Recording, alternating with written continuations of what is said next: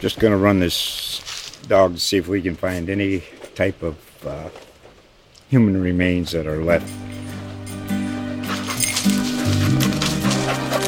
Listen to Where Secrets Go to Die, The Disappearance of Derek Hennigan. From the Detroit Free Press, a new podcast set in the woods of Michigan's Upper Peninsula. Available on Apple, Spotify, Freep.com, or wherever you get your podcasts.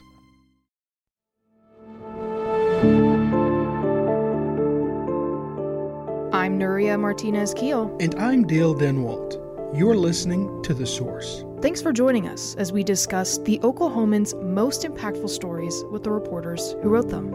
Oklahoma teachers are returning to school this month amid continued controversy over House Bill 1775, a year-old law that was invoked last month to penalize Mustang and Tulsa public schools. Critics have said the law and the way Oklahoma State Board of Education applied it creates a chilling effect in classroom discussions about topics like race and gender.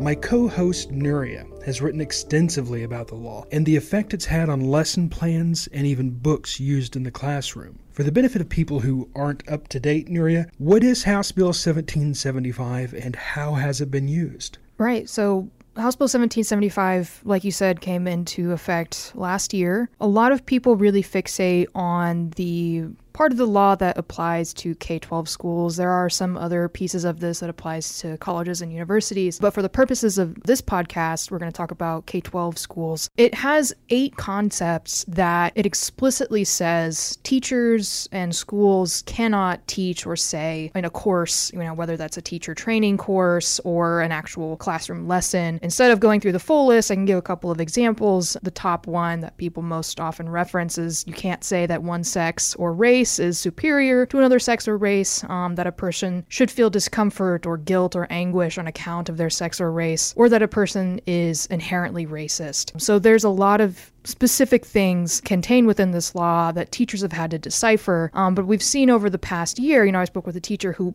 kept a printed copy of it in his classroom, in his high school government classroom in Putnam City. And he said, okay, if I don't teach these 8 things, I'm fine. And I think we've seen a lot of teachers had a rude awakening this summer when we've seen how the spirit of the law has been applied. Right. One major criticism that we've heard is that the law is confusing and imprecise. You're talking about the letter of the law versus the spirit of the law. This teacher had the letter of the law in his classroom. But I think in your reporting and what we're seeing is that there is really concern about specifically the State Board of Education applying the spirit of the law. So specifically, you've talked with teachers who are terrified of losing their license or just causing trouble for their school district if someone complains. Aside from the sanctions we've already seen against Tulsa and Mustang, what's been the effect on classrooms? Yeah, so I think just to harken back to the beginning of your question, Dale, I think when this bill was passed, people criticized it for being vague and confusing. And now we're seeing what was called vague and confusing taken out in a more broad sense in terms of, okay, what statements could these banned concepts inspire? We saw with Tulsa Public Schools, they didn't teach one of the banned statements, but they had in a professional development course for teachers something that the State Department of Education believed to be inspired by one of those 8 banned concepts. So now we're seeing it broadening a little bit, and I think that we're seeing even more concern from teachers who are saying, I used to be able to think, okay, I didn't teach one of the banned concepts, I should be fine. And now what we're seeing with some of these schools is, they're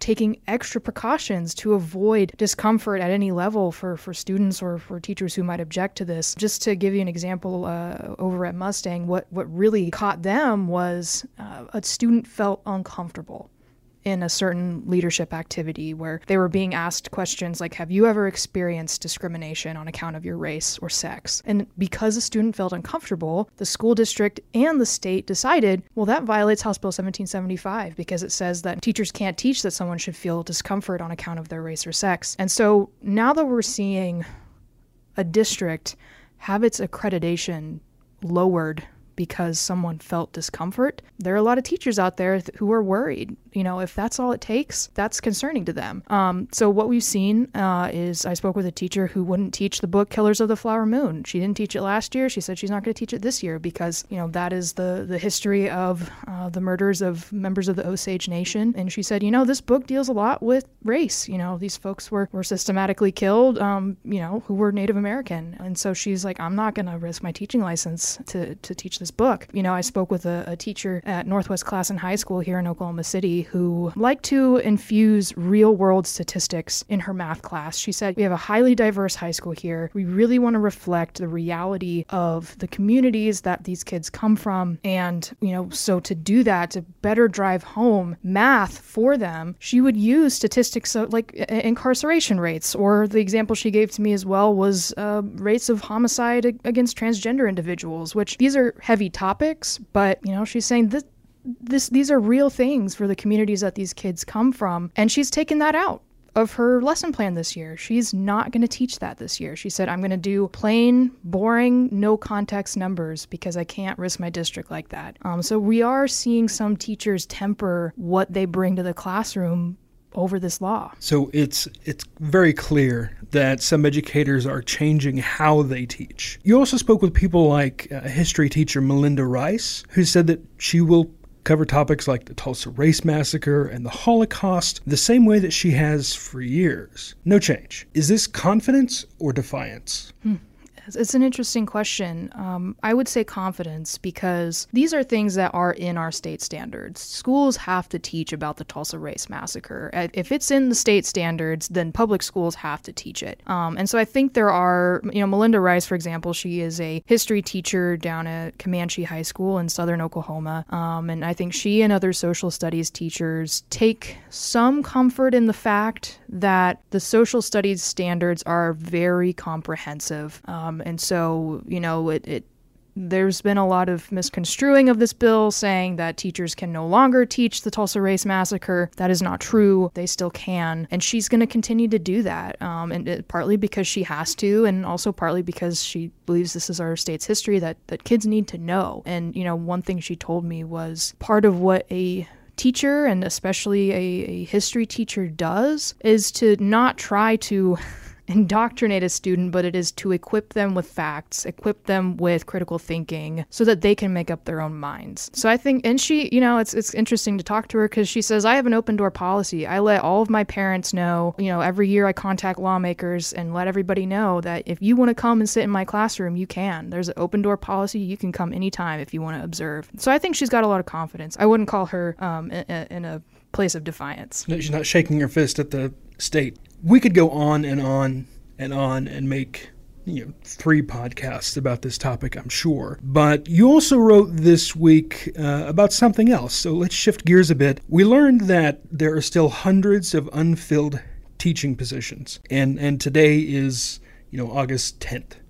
School starts in a matter of days. Kids have their clothes. They've got their backpack. But there are still hundreds of positions across the state where schools need a teacher. How are school districts responding to the teacher shortage? Yeah, so by the time this podcast comes out, most of the school districts in the Oklahoma City metro area will be in school. A lot of them started Wednesday and Thursday of this week. The biggest district here in the metro, which is OKCPS, I was at their school board meeting on Monday where the superintendent said they have 75 teacher openings, or classroom positions still open. To put that in context, they are about 97% staffed is what the superintendent said. So most of their teaching jobs are filled. It's a big district. 75 jobs is only a fraction, a tiny fraction. But that is still 75 classrooms that don't have a full-time teacher. We're seeing a lot of districts across the state having to rely on emergency certified teachers. These are people who have a bachelor's degree but aren't traditionally trained teachers. They are not certified through the typical pathway. This is something that school districts have relied on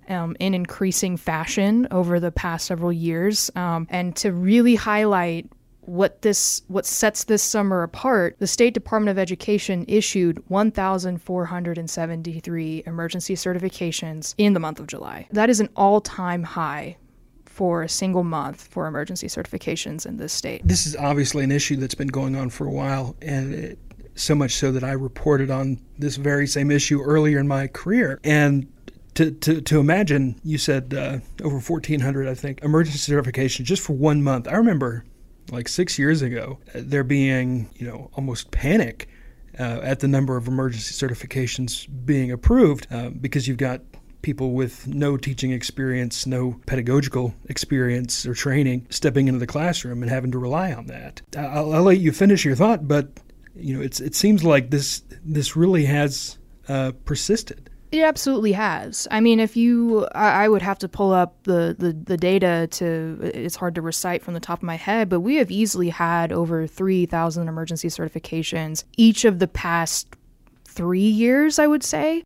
So this is definitely an issue that has been a problem. This is not a new problem. Anybody who's looked at the headlines in Oklahoma over the past 5 years knows that we've had a teaching shortage. There are a lot of emergency certified teachers, but the fact that we've reached an all-time high this summer shows that it seems to be escalating, because as well as all of these emergency certified teachers coming in, we still have quite a few teaching jobs that are still unfilled. And these are even districts like Deer Creek Public Schools, for example, that is in one of the wealthiest parts of the Oklahoma City metro area that's still reported having trouble finding teachers to come and work there. And I spoke with a superintendent who said the candidates just are not there. We're seeing an ongoing issue coming to a head with the lack of future teachers graduating into the profession. From 2010 to 2020, the number of students enrolled in teacher preparation programs, which is like the OSU College of Education, the OU College of Education, for example, the number of people enrolled in those programs has fallen by 80% over that decade. That is more than any other state.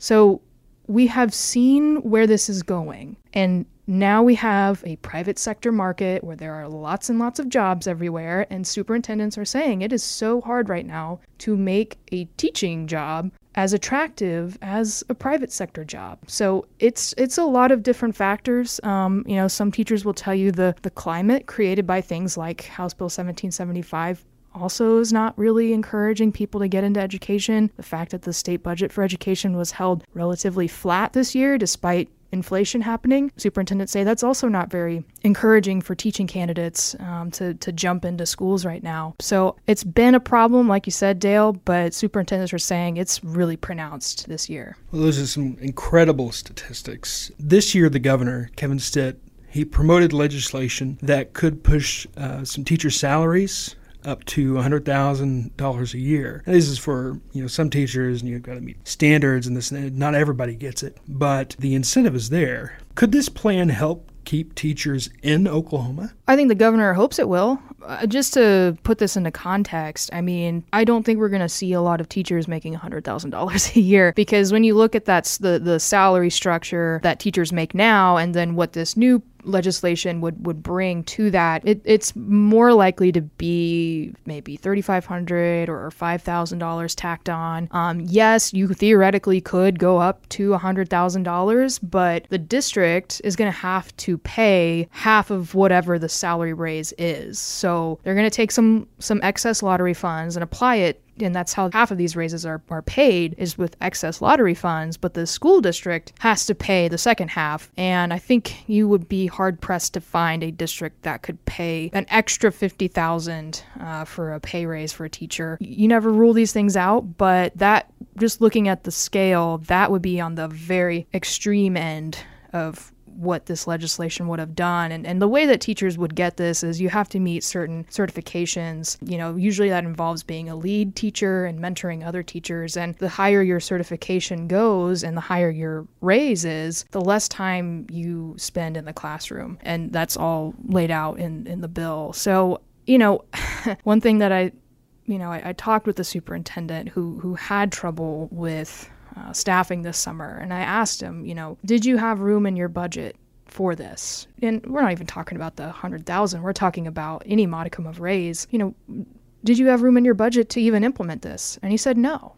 Because again, the state funding for public schools was relatively flat this year. I think it raised by 0.5%. And they're also dealing with inflation. So the cost of just operating a school is even higher this year. So, maybe it will help in some places, but I don't know if there's a lot of optimism around that in terms of making a measurable difference in a widespread scale. This is all very fascinating stuff. And to the listeners, if you haven't followed Nuria on Twitter and social media, and if you're not following her articles, please do, because there's a lot of news coming out of education, not just the education department, but there's a lot of politics going on. There's a lot of money stuff going on. Policy issues seems like every day. And it's not just one school. You're covering dozens of schools, and there's really important news coming out of a lot of them. So I very much thank you for your coverage of this stuff. Thank you, Dale. Thanks for agreeing to talk about it this week. Absolutely. Once again, to our listeners, thank you for joining us. This podcast is possible because of the Oklahoman subscribers. We encourage you to subscribe if you can. You can read these stories and more every day in the Oklahoman and at oklahoman.com. Check back next Friday for a new episode.